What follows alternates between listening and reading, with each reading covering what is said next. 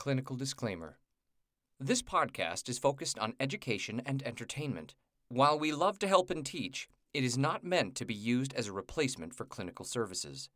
If you are experiencing significant relationship issues or major concerns in your sexual, physical, or mental health, please seek the services of a professional provider near you.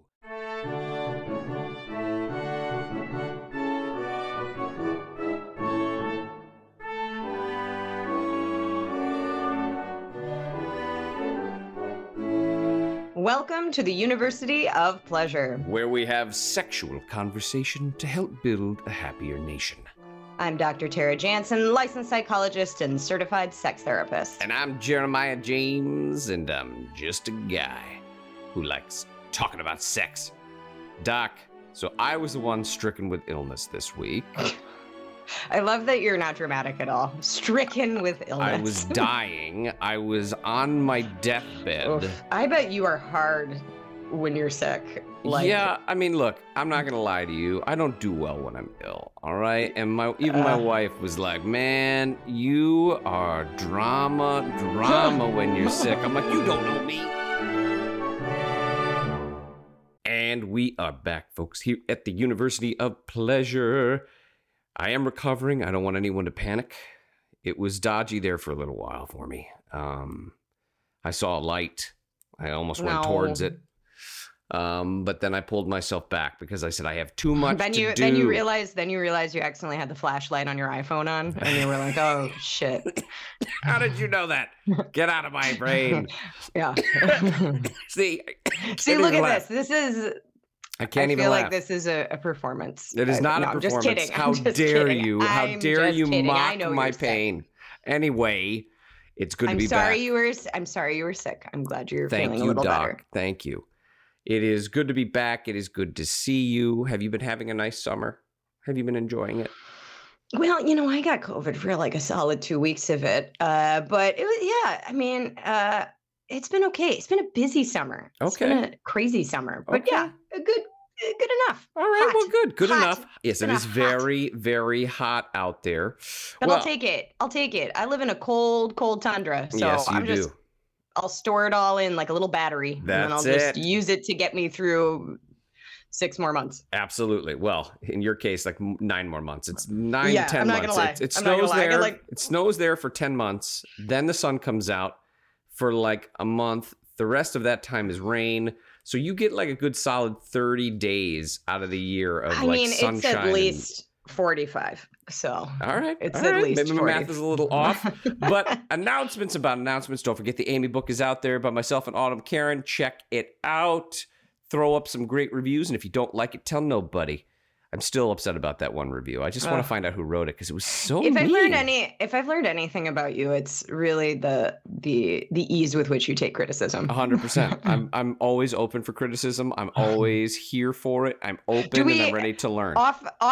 Off the recording, at some point, we should really talk about what do you see as criticism if you're saying you're always okay, this isn't about me, and you can't therapize me because we're friends. Defining critique. We can't do this because you're not my doctor, and that doesn't. I have Sandy for that. I can also literally just have conversations with you. I don't know if it makes me feel comfortable. Anyway, the defense mechanism of if I don't like it, we can't have conversations, and I'm going to say it's because you're not my therapist. Do you say that to like your wife? Like, you're not my therapist, so we can't talk about this. No, right? I've never said, how dare you? How dare you? Never in a million years. And honey, don't refute that in the comment section. Anyway, so please do not forget to send us a message or an email. We would love to hear from our fans. As always, could have been better sex story or just a great sex story. We love to hear from you. So Doc, what's that phone number again? That phone number is 917-382-0653. Excellent. Send us a voicemail. Let us know how you're doing today. Or a DM in Instagram. Oh, yeah. Really, whatever way of communication is most easeful and you are actually able to do. Yeah, absolutely. Check it out. We got moderators. Whew, that was a tough one. Moderators for that sort of thing that will alert us, and then we'll talk to you, and we'll go back and forth. It'll be really fun stuff. So today's episode. I love, one second, real quick. What? When you say moderators, do you mean you or I on a lunch break? Yes. Where we very swiftly look at? Yes. Okay. That's what, yeah. I mean, come on. A little bit of an illusion for our audience, for our millions of fans out there, Doc, that it's not just, a mom and pop shop here. I believe in authenticity. It's just Doc, you really do not understand entertainment. You don't understand it. We've got to keep up the illusion. That I don't think anyone's buying the illusion. How dare you? We have constructed a really amazing illusion that we're an empire here. Have we? Okay, well, let's proceed. I'm excited about today's segment here. Okay. I don't know if I'm excited. Actually, I'm excited, scared. Well, you shouldn't be, because you asked me to come up with these, and all you ever do when we've ever done this is ruin these moments for me. So I don't ruin them. I talk about them in, multi-dynamic ways. Doc, I carry guilt because of this specific segment, okay? I carry guilt in my heart, and I literally don't, I feel badly for Rocky now, and the movie itself, because of what he did to Adrian was so inappropriate, which I thought back in the day was oh, that's such a beautiful scene. Look, they came together. And you're like, nope. He trapped her in a room and wouldn't let her leave. And even though she kind of said no, he said, that's okay. And I was like, it devastated me, okay? So but also when you thought about it in a, this time period light, you maybe went, I mean, yeah, that's fair. You probably shouldn't trap people in rooms. No, of course you shouldn't. But, I didn't. See, this is why I carry guilt in my heart for this. Historical context is important. All right. So our first scene. Do you want to tell people what the segment's called? You're killing me. All right. Go ahead. You tell them. This is Sex Scene Sabotage, which it's lovingly been named Sex Scene Sabotage, in which Jeremiah picks out two sex scenes. One in which he thinks is a really good sex scene, and the other in which he thinks is maybe a not so good sex scene. And then we talk about them. And Jeremiah feels and has felt that I am sabotaging scenes that he really enjoys, which is why it is now titled Sex Scene Sabotage. Okay, first of all, you're not sabotaging. You ruin them. There's sabotage. They're destroyed. What do you think sabotage means? I don't know. I don't have a thesaurus or a dictionary. Okay, I'm just saying, ruined is more apt, in my opinion. Well, it doesn't sound as good to call sex scenes ruined. Well, it's a little more truthful for me, okay? That's my truth. So, the first scene. Now, technically, this is not a sex scene, but it was definitive in my life, which is why I was nervous to bring it to the table, because I really don't want it ruined. But because it was so influential in my life as a young cisgender male, that I thought I would share it. I'm putting my heart on the table here. Good. I love vulnerability. Let's do this. Okay. Very, very vulnerable for me. It takes place in, I believe it was 1984. Came out on HBO, and I was watching HBO late one night, and it was from an Academy Award considered movie, National Lampoon's European Vacation. Okay. Was that considered for a... For me, it was. Okay? It was considered by you for an Academy. When you were how old? An Oscar. 84? How old were you, Jeremiah? I was 5 years old. Okay. You were really hip on the scene already. I really was. I was in tune. Okay. And so in this incredible piece of artistry, some of Chevy Chase's best work, in my humble opinion, okay? They go to Europe, and they're all excited, and all these crazy things happen. Now, finally, the son, Rusty, has an opportunity, and I believe they're in Holland or something like that, where they are literally, him and this Dutch young girl go out, and they're making out behind a restaurant, and they're really hot and heavy, right? They're really hot and heavy. And then all of a sudden she pulls away from him and smiles and starts unbuttoning her top, and then just exposes her breasts and kind of puts her hands on her hips. And Rusty just starts chuckling and goes, "Oh my God." And then his head falls backwards. That's the first scene, Doc. Okay. Why did you like that scene? I was mesmerized by it as a little boy. Like, I was like, that's something that happens? Like, that's a thing? Like, at 5, I didn't really understand, but I went back to that scene many, many times as I was growing up. It was very influential in my life, okay? She had very beautiful breasts. She was a very beautiful woman who was playing this character in the to film. you, beautiful to you. Beautiful to me. Beautiful to me, in my opinion, okay? So when she exposed herself to him, I didn't even know that was a thing that happened. As I got older and you learn a little bit more and you see a little bit more in life, you're like, oh, that's something that could possibly happen, right? Now, here's the crux of it, though. She exposes herself to him, and, he doesn't help her undress or anything like that. And as we're getting ready to do sex scene sabotage here, I was like, now all of these different questions are whirling around in my brain because I've talked to you so much. And I'm like, did she do something improper in that moment? Was she supposed to ask permission to expose herself like that to him in this moment? Because he didn't help her undress. She didn't take his hands and help undress her. So then I got confused and I'm like, well, I have to bring it up now because now I don't know. And this is totally real. The doc did not know I was saying this story.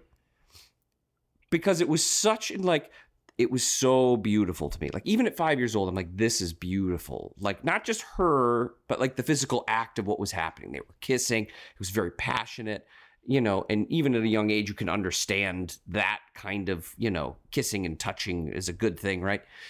But then for her to just pull back, and I mean, it takes a good few seconds for her to slowly unbutton each button and then just and fully expose her breasts and present them to him. And then he kind of chuckles, like I said, and goes, oh my God, and bang his head back, right? So tell me, Doc, am I still allowed to enjoy this scene? Am I still allowed to, the little boy inside me, am I still allowed to think that it's beautiful and sexy? I don't really think that I'm the one to decide if anyone should get to enjoy anything. I don't really think I'm that important or have that much power. However, what can I just say? I am swelling with pride. And I'm going to tell you why. I'm swelling with pride. Not because I've made you question everything you've ever thought, but a little bit of me is. I knew it. A little part of me is swelling with pride that I've made you. This was from when I was 5, girl. Come on. I literally was like, what scene could I, oh my God, the one scene that really I mean, you don't have a lot of memories. Let's be real for a second, okay? You don't have a lot of memories from before you're around 8. Around 8 is when you they start kind of kicking in. 7, 8, you have a little awareness, you start knowing kind of things. I mean, you have little flashes maybe, right?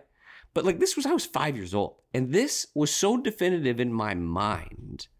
And then my dad would tape HBO, to watch movies so we could watch them later because, there were no commercials. And so then we had it on VHS, and I could rewind it and replay it.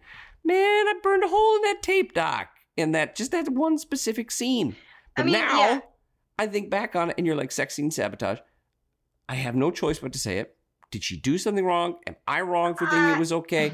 And I don't. No, you're not. Okay. No, I don't think finding something arousing is a side note, right? When people watch something and they find it arousing, that's kind of an automatic response. To tell somebody that they're wrong for finding something arousing wouldn't be a very fair thing to say, right? Because that's sort of automatic kind of intuitive response that people have to things, right? People find things all arousing all the time that they might be really uncomfortable with, right? Or could be ooh, I found that arousing and I wish I didn't. But the reality is if you could help it, if it was a light switch and you could turn it on and turn it off, then sometimes people would do that. So separately, right?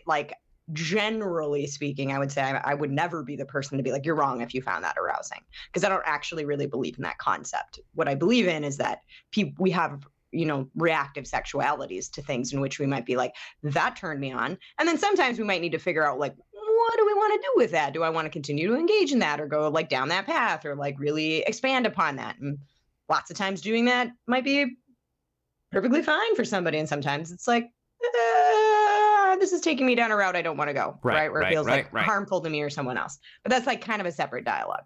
So that's important to say. We are not here to judge your arousal to a scene, Jeremiah. I don't know. It's literally just talking about like, like these are the things that like help define the sexuality of America, right? Like films, movies, you know what I mean? Like these are a part of the cultural fabric. Part of our cultural fabric, and frankly, like part of what has influenced sexuality in this culture, which is, why talk about sex scenes in movies? Well, because they're influential and they influence people in certain ways. You remember it. You were 5 years old and you still remember it. Remember it like it was yesterday, Doc. Right. But if I may return, part of the reason that I'm swelling with pride, beyond that I've made you so anxious you can't enjoy anything anymore. Yeah, truthfully, it's like I can't. Like a sex scene comes on in a movie, and I start going like, was there consent proper here? Was it? Okay, so while I do not want to ruin your enjoyment, I really don't want to enjoy or have you like questioning yourself in like, is there something wrong with me if I'm finding this arousing? Because that would not be the message I'd want to send to anybody. What I do feel proud of is this critical thinking around a scene, right? Like you watched a scene and rather than just be like, if I feel like in episode 7, if we would have done this, right? We've done over 100 episodes, by the way. Yeah. I don't know when our 100th episode was, but we should have like celebrated it or done something. 100. Woohoo! We did it. All right. I don't even know what we're on now. But like, if we would have done this episode 7, I would, and I could be wrong because I can't accurately guess the past, but you would have been like, it was hot. What's the deal? Right? Without even questioning really like, how are people behaving? And were they behaving in ways that maybe involved consent and involved, sort of behaviors that seem wanted by both people, right? The fact that you stopped and you thought about it. Now, I wish it wouldn't fill you with so much anxiety. The fact that you thought about that critically and gave it a minute, that's what makes me excited. Because I just want you to think about something, Jeremiah. If culturally, all of us just gave it a second and went, is this okay? Is this all right?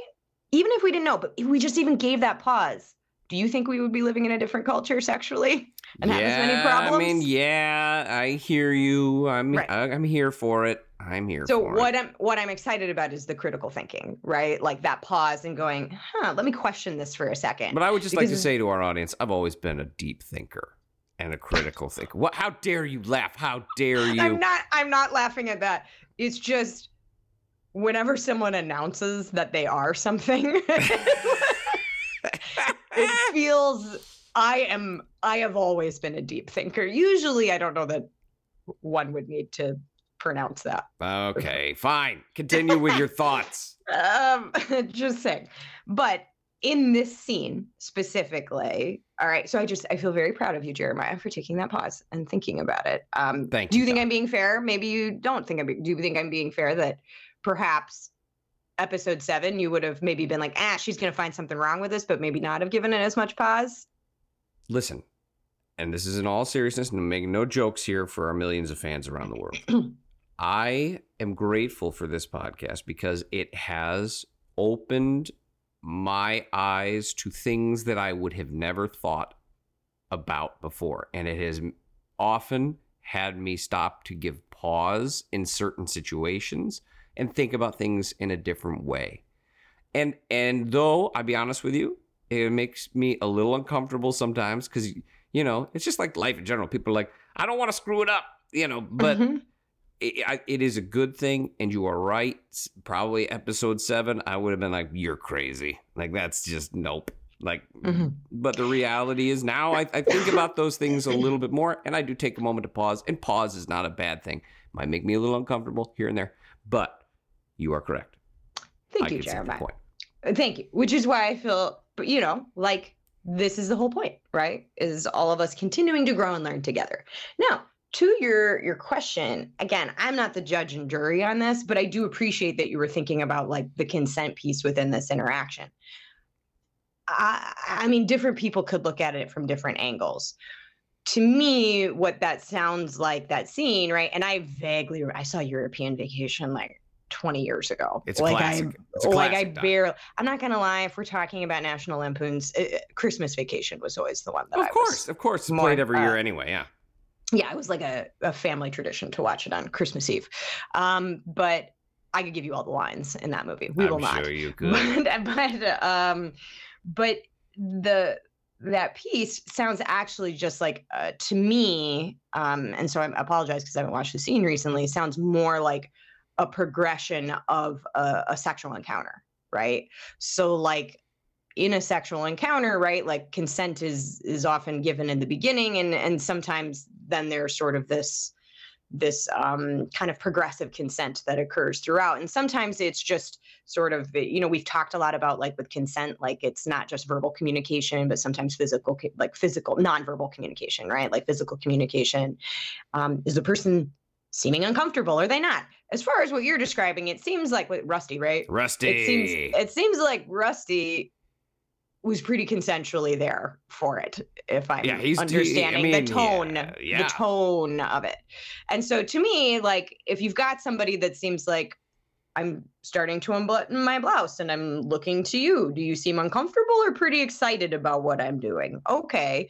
Now, I mean, that's not to say that if you're really like unsure about the person you're being sexual with, if you want to be like, hey, is this okay? Like, that's always a nice thing to do, a polite thing to do. But I do appreciate that you also thought about it from the other gender perspective, right? Because we do have this cultural narrative that like especially cisgender men are the only ones that can cross boundaries around consent. And that's not real at all, right? Across the gender spectrum, people can cross boundaries. I told you I was a deep thinker, and that's proof right there, because I thought about it from like the opposite perspective of like, did she do something improper here because Rusty didn't, she didn't take his hands to like help, and and I was like, because women can cross the line too. It's not just men. Right? No. That's what you're saying. So continue. Yeah, I'm saying anybody. It doesn't matter your gender. Anybody can. Your gender doesn't protect you from crossing a line. And in particular, I would say in like a heterosexual dynamic,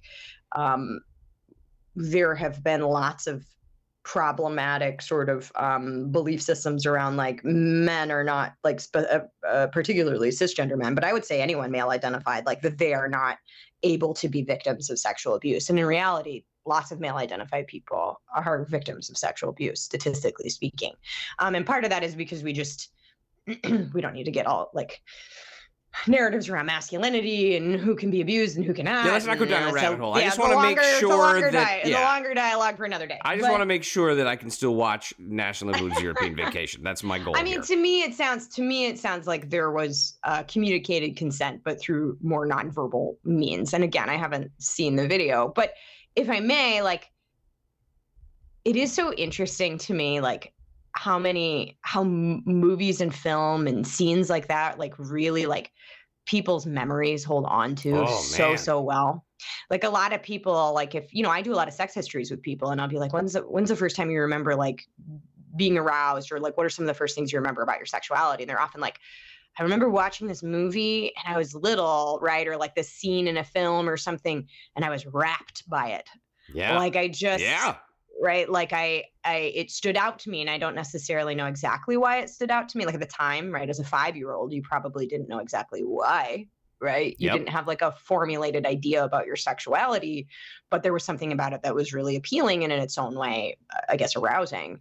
And that it's really interesting too, the way that, this is just more sex nerdery, right? But like the way in which sometimes too, that also influences people's kind of sexual templating, right? Like the things that people find arousing as youth sometimes continue on in their journey. Yep, for sure. Right? Like sort of the things that we attach to. So to me, like a lot of times those sorts of scenes in films or movies like can actually play a really like meaningful developmental role in someone's sexuality. Now I say that, and I'm not being extremist about it, like, because here's how I don't want it to be interpreted. If your kid sees a sex scene in a movie, now this is forever going to define their sexuality. Oh, yeah, come on. And I say that because people are legitimately worried about that. However, this scene, specifically Jeremiah, to me, it sounds like it was a consensual experience as far as I can tell. But all right. I can but it does still seem to me enjoy like this that, movie.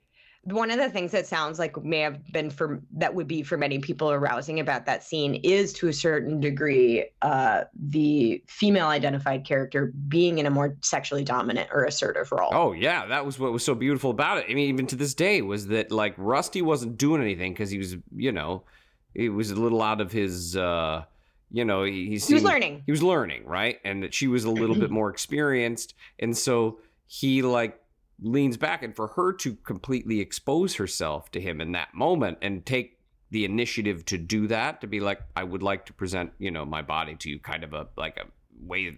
I'm just describing it was in the scene. I don't know what their motivation was, but it was very arousing because it was, normally scenes like this, it would always be a man like fumbling or trying to undress her or something like that, but here she was like, step back, son, let me take care of business here. And very arousing, especially as like a young boy, like that can happen.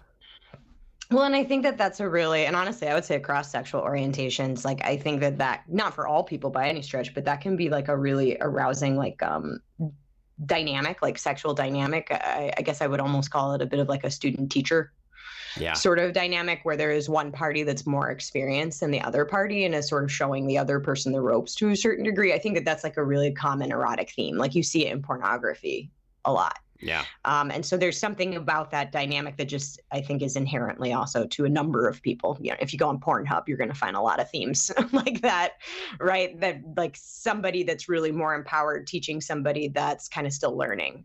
That seems to be a sexy, hot sort of fantasy for a lot of people. So also like that dynamic of that scene is part of why I would also imagine that maybe stuck out. Okay. Yeah. All right. Well, when we come back, folks, I got another one here is going to throw a little curveball to the doc. We'll be right back.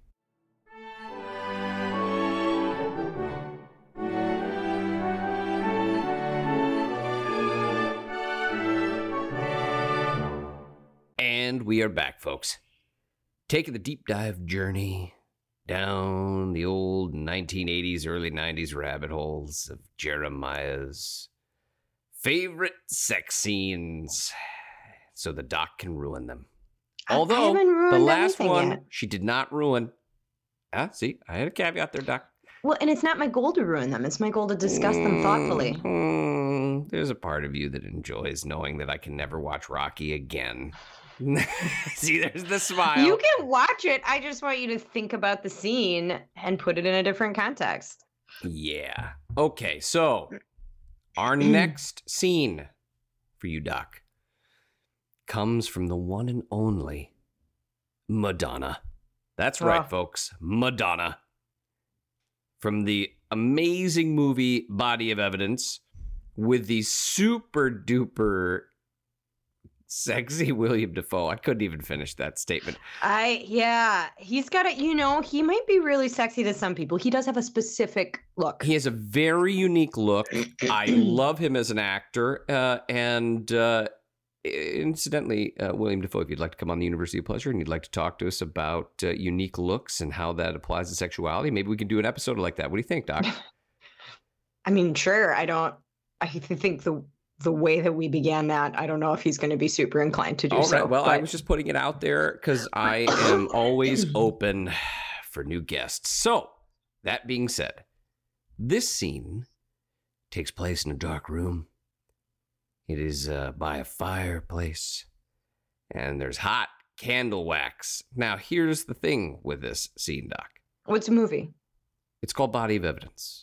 Did you say that? And I missed it. I probably didn't say it, but okay. It's Body of Evidence. So the what is that? The 90s Madonna movie? Yeah, it's a 1990s Madonna movie. I want to say like 93-ish, 94. Was that part of like when she was like still trying to shock people, but people were like, we're not really all that shocked anymore? I don't know that she was trying to. I think that she was trying. Listen, I mean, she's an icon. Don't get me wrong. She's absolutely. Of course, she's an icon. There was this period of time in which it was a little like, I'm doing shocking things, but then after a point, it was like, well, they're not really shocking anymore because you've been doing them for a little bit. Right. I think was it the beginning or end of that? I think it's the end. I think what this really was this was when she was really trying to be like a movie actress, Okay. And not too long after like Dick Tracy and pre or post Evita though, because that it's pre-Evita. Pre-Evita. Okay. But this was when she was like trying to build up her repertoire. And, things like Basic Instinct had been a massive hit. I mean, I could do a whole episode on sex scenes based on Basic Instinct. The famous leg cross, like that was definitive in my life. Like there were so many parts of the early 90s like that. And I think that, maybe she was trying to do a little Sharon Stone. It kind of like his thing happened. It was like, that movie came out, then there was this movie. There was, how like Hollywood does that? Like they kind of like box up. There's like one movie studio does it, and then 4 other movie studios do like a version of it. That was kind of what had happened in this time period. It was a boom for erotica in the early 90s. Okay. So anyway, I think if I could be wrong, and this is maybe me just totally making this up, I think weren't there maybe shifts in how we did ratings? How we did what? Ratings, like movie ratings. Oh, like, sure. Yeah. There was R and NC-17. Like, I think we made some shit, like, you know what I mean? Like what you could show in theaters, but like, I could be completely wrong. There's going to be someone that knows so much about movies that comes on as like, or writes us and is like, you have no idea what you're talking about. Yeah, but no, I feel absolutely. like there was like this kind of NC-17 almost like movement, but I can't remember if it was that it was right before they shifted that so you get away with more with an R, but I don't know. I don't remember. Yeah, I don't really remember that. I was just in it for the content, really, not the social awareness. But from what I recall of the days, it was a boom time, because then it was like Showgirls and all these other movies were out there that were, very sexual in nature. What Wild Things? Wild Things. I think that's more late. I think Showgirls and Wild Things are late 90s. Well, Showgirls was a strong 95. Okay. Well, okay. Wow, you really are familiar. I'm very familiar. Okay, I can tell you stories about all these things. But here's the thing: Madonna is an icon for many, many reasons, and I think I mentioned this in another episode, but we've done over 100, so maybe I didn't, but. One of the most iconic images of like sexuality to me was that very famous poster of Madonna that you could buy at like Hot Topic or Oz or, Spencer's Gifts. Virgin Music. It's like where she's like standing there, her hands are up in her hair, and she's got pasties that are like jewels over her nipples. And then she's in like a jeweled thong. It's like to this day, one of the most iconic, beautiful, sexy images of my entire life. Like just I remember that full poster. Stop. Okay. It was a great poster. Okay. So she does this movie, and she's going to be naked in this movie. So of course I have no choice, but I have to go see it. And no choice. I had to, honey. I did it. I did it for the research. Okay. It was purely for research that I didn't know I was going to need 20 some years later. So here we are. Very famous scene. William Dafoe and her. Little light bondage. She kind of ties William Dafoe up. There's a little fire going, all this other stuff, right? Now, you watched the scene, Doc, so you know what I'm talking about here, right? Yeah, this one I'm vaguely aware of. I wouldn't say that I've like really dug into that scene, but yeah, okay, I'm vaguely aware of it. So she ties him up, and she's kind of in charge. Throughout the movie, there's a lot of scenes where she's into voyeurism, and there's filming and like watching through the cracks and all this kind of stuff, which... as we all know, your old pal Jeremiah James digs that sort of thing. That's part of my thing. I like that, okay? So I didn't know that at the time that was my jam, but, now it's kind of my jam. So here we are in the scene. Why are you giving me this blank stare? No, I'm just listening. This is my listening face. That is not your listening face. I know your listening face. Please. I go and I say something. I pour my heart out for you, and you just give me a blank stare. This reaction, it really was just me listening. It's whatever. Anyway, so the fire's going. William Dafoe is getting tied up. Okay, say it in my sexy voice. William Dafoe is getting tied up, and then she gets some candles. But here's the thing: it doesn't look very safe to me now that I know what I know about kink and light BDSM and stuff, right? And William Dafoe seems like he's in a lot of pain throughout this little sequence with candle wax, hot dripping candle wax. Now, if I remember correctly, Doc, aren't there special candles for that type of fun? Yeah. I mean, don't get me wrong. Like, whenever you're going to engage, and I think this is part of that, whenever you're going to engage in like pain play, right, in particular, yeah, you kind of want to be like what are the tools that we're using for this pain play? And is everyone cool with the tools, right? And so a candle would be one of them. And they do make, and some people don't know this. Yeah. Like they make candles that basically like burn at a lower temperature. So the wax is like skin safe, meaning like it's not going to get hot enough that it'll pull your fucking skin off. Sorry to swear. But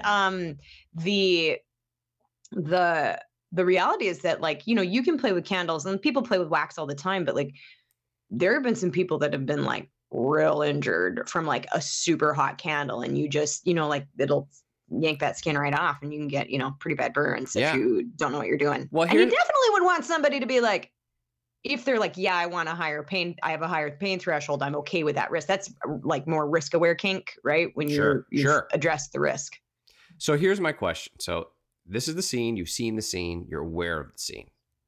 But now my question is it not really, I mean, obviously it's fantasy. Obviously these things, you know, now that I'm watching the scene now, right? There's no prep. Nobody's talking about nothing. Nobody's saying like, it's all good. Like, hey, you good with this? You good with that? Nobody's like, hey, you got a high pain threshold there, William Dafoe? You don't mind if I use some high test candles on you? Like, what's your safe word? So like, I'm remembering too in that scene, those candles, like the flames are like 7 inches higher. They're huge. They're massive. They look like torches. You know? Huge. And so I'm like sitting here watching the scene again as I was prepping for the episode to present this to you, and I'm thinking to myself, this all seems like bad news. And now like the whole bonerification that I used to get from the scene is me being like, well, they're not practicing safe BDSM or kink play. Like nobody, where was the scene before that was them saying things like, well, okay, I just want you to know that this could be blah, blah, blah. And then, you know, because as we've learned here at the University of Pleasure, prepping and knowing that, you know, what you're getting into and having safe words are all real important things. So talk to me, Doc. Am I far off the base here? Am I just now all fantasy is ruined for me because I understand you know too much? I know too much. Can I go back to ignorance? I just want you to think about it. Think about what happens to me when I watch a scene. How do you do it? How do you do it? It's just, well, because, okay, so to some degree, right, like the more you know, right, is the more that you like question a thing. Right. Like, and I think I once made a joke, right? And it was a stupid joke, and I didn't get nearly the laugh that I wanted to, right? Was that like when I watch a sex scene, it's like a entomologist watching Spider-Man, right? Like somebody that works with bugs. You, to a certain degree, right? Like you just have a different lens. And I also think not even someone like myself that like works in sexual health, I think that like the more we do talk and like create narratives around things like consent and like safer sex practices and that, and I don't just mean that from like an STI perspective, I mean it from like a safer sex practice around like, hey, if you're going to be engaging in sexual behaviors that might cause pain or risk of harm in some kind of physical way or emotional, psychological, like have some conversations about that. And I think part of one of the things that does then is it does, you know, cause us to maybe look at things with a little bit of a new light. But I also believe in this idea of like, that doesn't need to be the whole thing you're doing while you're watching the scene of a movie, right? Being like there's a difference between noticing it and ruining it. Right. Does that make sense? Yes. And that's that's the balance I'm trying to find here. Yeah. I think that like for the most part, and this is a little bit tricky, is being able to like, you know, when you watch a Marvel movie, film, right?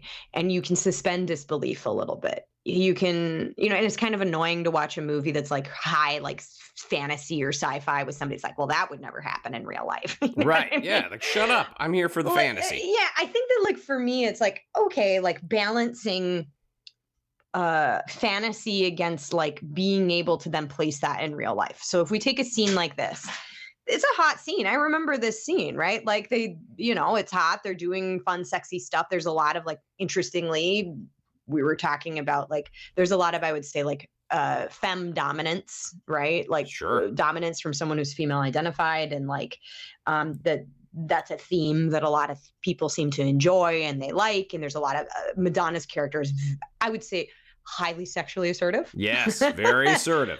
Highly sexually assertive, seems to know what she likes, knows what she wants. And like, don't get me wrong, like watching those are often very arousing or hot things for people to watch, right? And so it's like, yeah, enjoy that fantasy, watch that fantasy.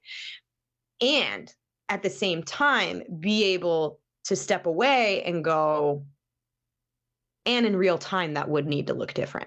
And I think where people run into struggles is when they can't separate the two.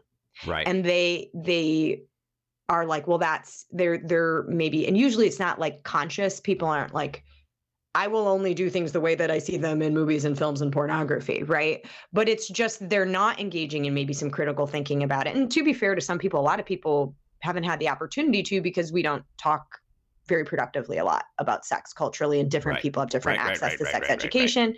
So part of what happens then is, for some folks, they watch a scene about candles and they go, I'm going to do that to my partner, right? That's hot. Or I want my partner to do, well, sometimes it might be like, I want my partner to do that to me. Hey, I want you to put a candle, and then you got two people that maybe haven't researched it much or don't know much about it, or like they didn't really talk about it, and it becomes part of play, and then somebody maybe gets hurt because there wasn't any dialogue. And so I think it's trying to find this like sweet spot between, enjoy that fantasy scene just in the way that you would enjoy like the fantasy of Star Wars, you know? Sure. Sure. It's fantasy, but also being able to understand that that's fantasy. Like there's elements of that if you put it in real time would need to look different, and ideally would look different. Like you would have some, like, I think William Dafoe, she like kind of uses the belt on him and puts his, right? Like you're putting bondage in, and you're putting hot candles in, and all of that stuff. Yeah, you'd want some conversations. Yeah, but you think so? Those things are often not a part of films, sometimes books, things like that, because they don't feel as sexy, right? Like that's the stuff that's edited out. So what you're saying is, I can watch this scene and I can enjoy it and I can suspend disbelief, much like, obviously there really isn't an Iron Man who can fly and has all those weapons. I have to just I can imagine to myself that maybe they did the prep work in a scene that just isn't there. That everybody's safe and everybody's okay. And I can just imagine that it's fantasy and understand that there are differences. That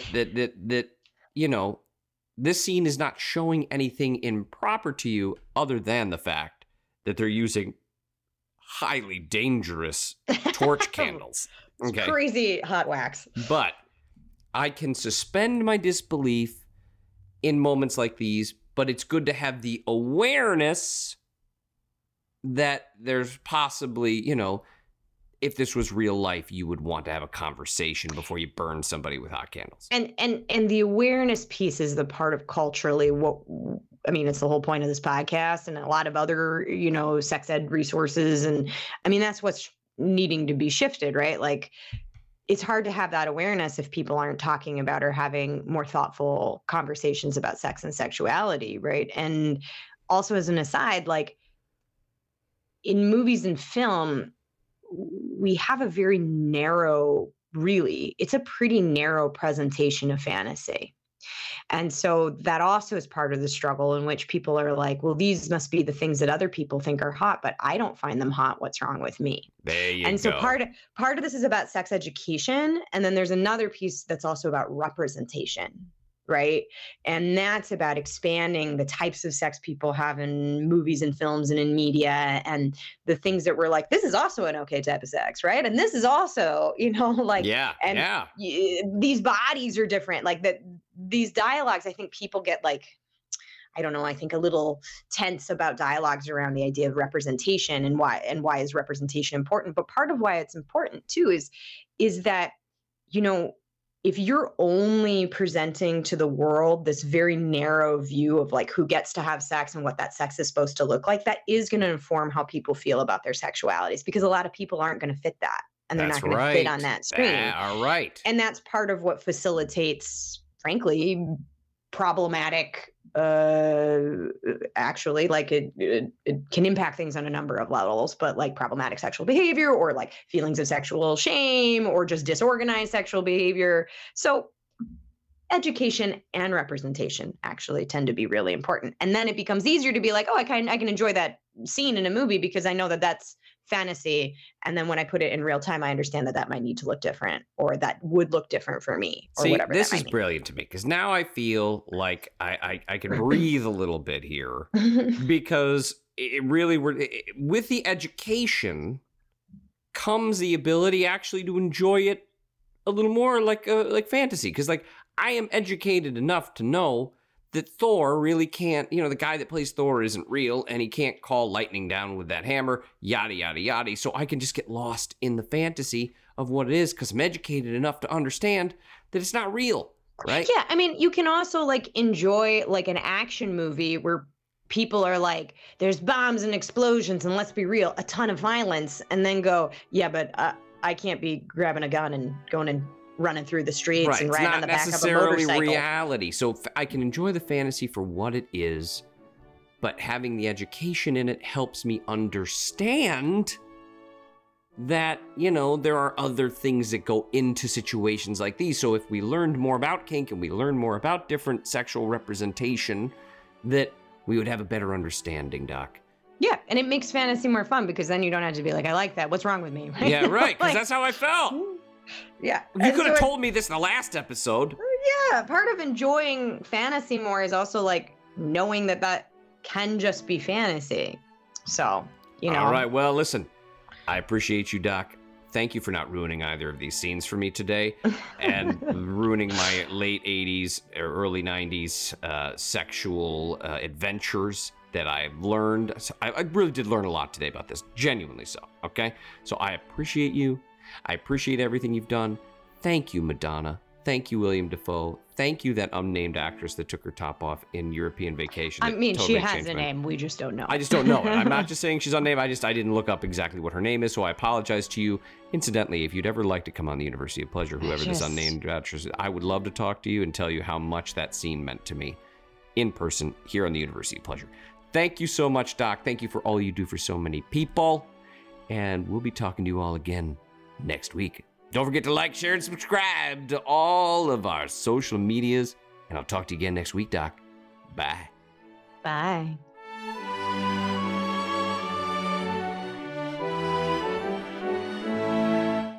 This episode of the University of Pleasure was produced, directed, and edited by me, Jeremiah James.